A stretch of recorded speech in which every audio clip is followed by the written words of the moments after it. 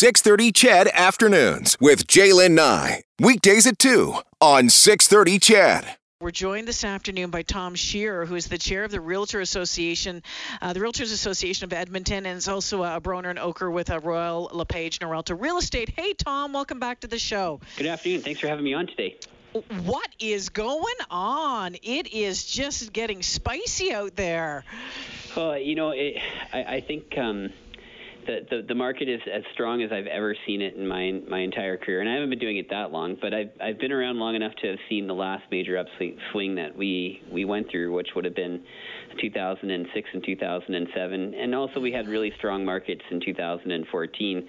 But to see the kind of activity that we are having this early in the year is something that, in my mind, is almost unprecedented. I mean, you look at some of the numbers and the increases on what's out there, the increase on value. I think it's slightly skewed because of what was happening, year to year. If you're looking from March to March, I mean, it was obviously a different story in the beginning of the lockdown or the beginning of the COVID restrictions than it is now. But when you look at those increases, I mean, what does that tell you about what's coming down the road here? Well, when we were having conversations like this last year, that the big thing that we were really concerned about for consumers and for sellers was that the busiest time of year that we have in real estate in Edmonton, because of our springs and the way that the world works around here, usually the most activity happens in April, May, and June. Now, last year at this time, in April, we were completely shut down, and people were just... They weren't even interested in looking at houses, let alone making a purchase, because they were worried about their safety. And then obviously, as we became more comfortable and the industry made adjustments to make things more comfortable for viewing, people came back to the market. And then, of course, you bring in this super low interest rates that we haven't experienced. People's buying power was increased. And then I think as people became more certain about where they stood in the economy and what their future looked like, then the people who had the ability to buy had this perfect storm of coming out of 3 or 4 years of depressed pricing and really affordable borrowing rates and the ability to buy. And so I think what we experienced from June of last year all the way up until now so far, just this really strong seller's market that has, I'd say it's actually been remarkably stable, all things considered. And where I'm going with this, like if you compare it to other parts of the country, like I was just doing a little bit of reading before we got on the phone here about what's been going on, and you go to different parts of the country and real estate's become almost out of reach for a lot of people. Whereas here in Edmonton, even though we've seen 10 to 12% increases in some places and a strong market where it's really hard just to find a property, let alone write an offer on one, we're still relatively balanced compared to other parts of the country, which is good. And I think it's important because I remember back in 2006, 2007, and things were, homes were going for way over their asking prices. I mean, people were agreeing to selling them or buying them without getting inspections, that sort of thing done. We're not at that, not necessarily at that point. I mean, people are still, being able to get those home inspections done and all of that. I take a little bit of comfort in knowing that we're in a market that we're in right now, that it's not overheated. And properties selling at the frenzy like they were back then, because right now we're probably about, like I said earlier, about 12% up compared to last year, and in 2007 or 2006, you were 25% up compared to last month. And then you look at last week's sales and you say, okay, I'm going to put in another 25% on that, and then that's how we're going to try and guess where the house pricing. And then you would have multiple offers on top of that. So the good news about the market that we're in right now is most people are going in with conditional offers, or they're winning multiple offers with conditions. They're able to have the time to do a home inspection. They're able to have the time to do their appropriate diligence in financing. And, let's face it, this is a really, really important financial transaction for a lot of people. And to just go in and shoot from the hip on prices and make this big decision on where you're going to live without having, that time to have that silver second thought. I'd be scared if I was buying in Ontario right now. Well, you know what? A friend of mine is moving to Ottawa area here in the next few months, and because of their job, had to do it, look online to see a house. They didn't even get to see it in person. They put an offer in it, but apparently it went for over $200,000 more than the asking price. And he's like, I don't even know how we're going to be able to get a house down there. It's just getting goofy. Now, Tom, with these interest rates, these low interest rates, I mean, people need to be aware of that as well, and what potentially, if those interest rates go up, what that could mean. Yeah, I mean, in the end,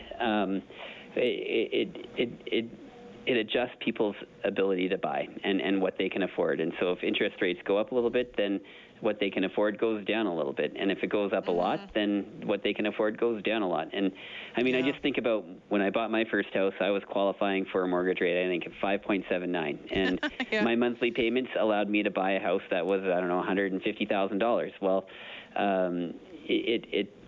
whatever we can afford to buy is dictated by the rates that we get approved for, and I think that the unintended consequence of trying to cool the markets in Eastern Canada and the BC marketplace will probably throttle us a little bit. But I just keep on thinking, we have it pretty good here still. The prices are relatively affordable compared to a lot of other jurisdictions. And you mentioned Ottawa. I always think of Ottawa being kind of a comparable town to live in, and they're significantly higher now to buy a property there than it is here in Edmonton. Yeah. What about, some people are texting about, what does this do? What could this mean for rental properties and that sort of thing? And it's interesting to see a lot of these numbers from some of the reading that I'm doing. It's a lot of first-time buyers who are being very active right now. And maybe it is okay. It's time to get out of that rental property. Maybe over the past year they've been able to save. Some are saying, okay, you know what, this is what we're going to do. Are you seeing that as well?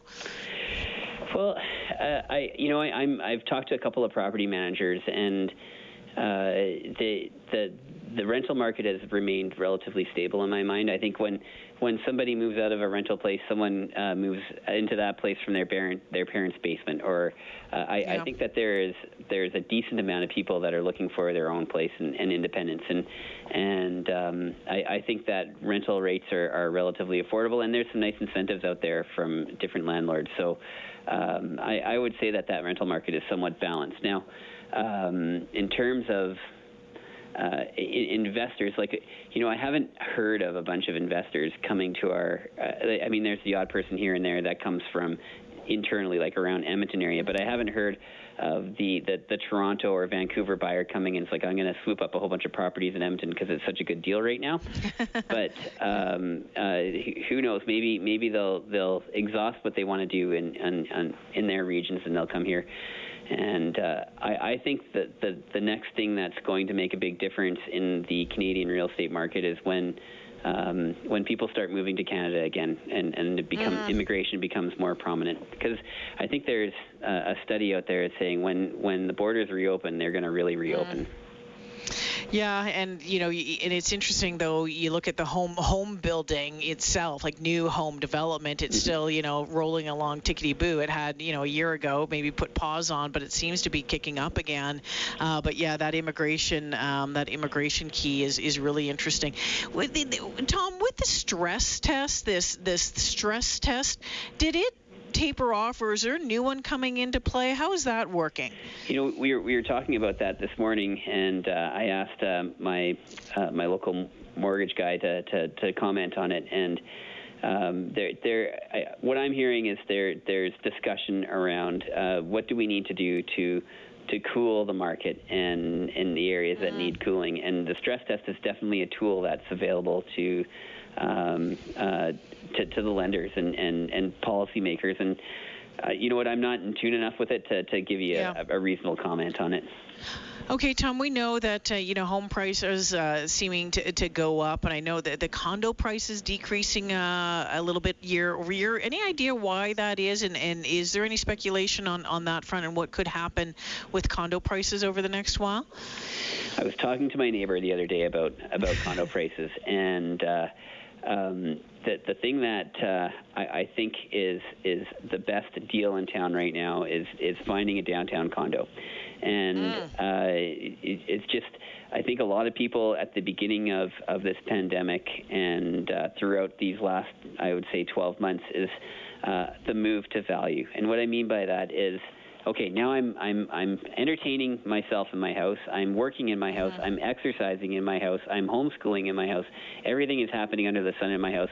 I can afford to get a slightly larger footprint and move to value, because I'm not really worried about commuting into my office anymore. I'm not worried about rush hour or anything along those lines. So I think a lot of people who may have said, okay, my first property that I'm going to buy is going to be close to my office or downtown or wherever it's going to be, they just skipped that altogether and went right to where they could afford to buy their first starter home. And because single-family homes have been so affordable, I think people, first-time home buyers, those millennials, they're like, I can afford to just make this big jump right here. And so the condos are kind of like this overlooked property, and maybe you want a place with a view, or maybe you want a place close to the nightlife, which we can't really enjoy right now, but eventually all of that is going to come back, and people are going to be driving to the office again. And so I think you get a nice condo for a good price right now in the center of the city, and I think you'll look back and think I made a good buy in 2021.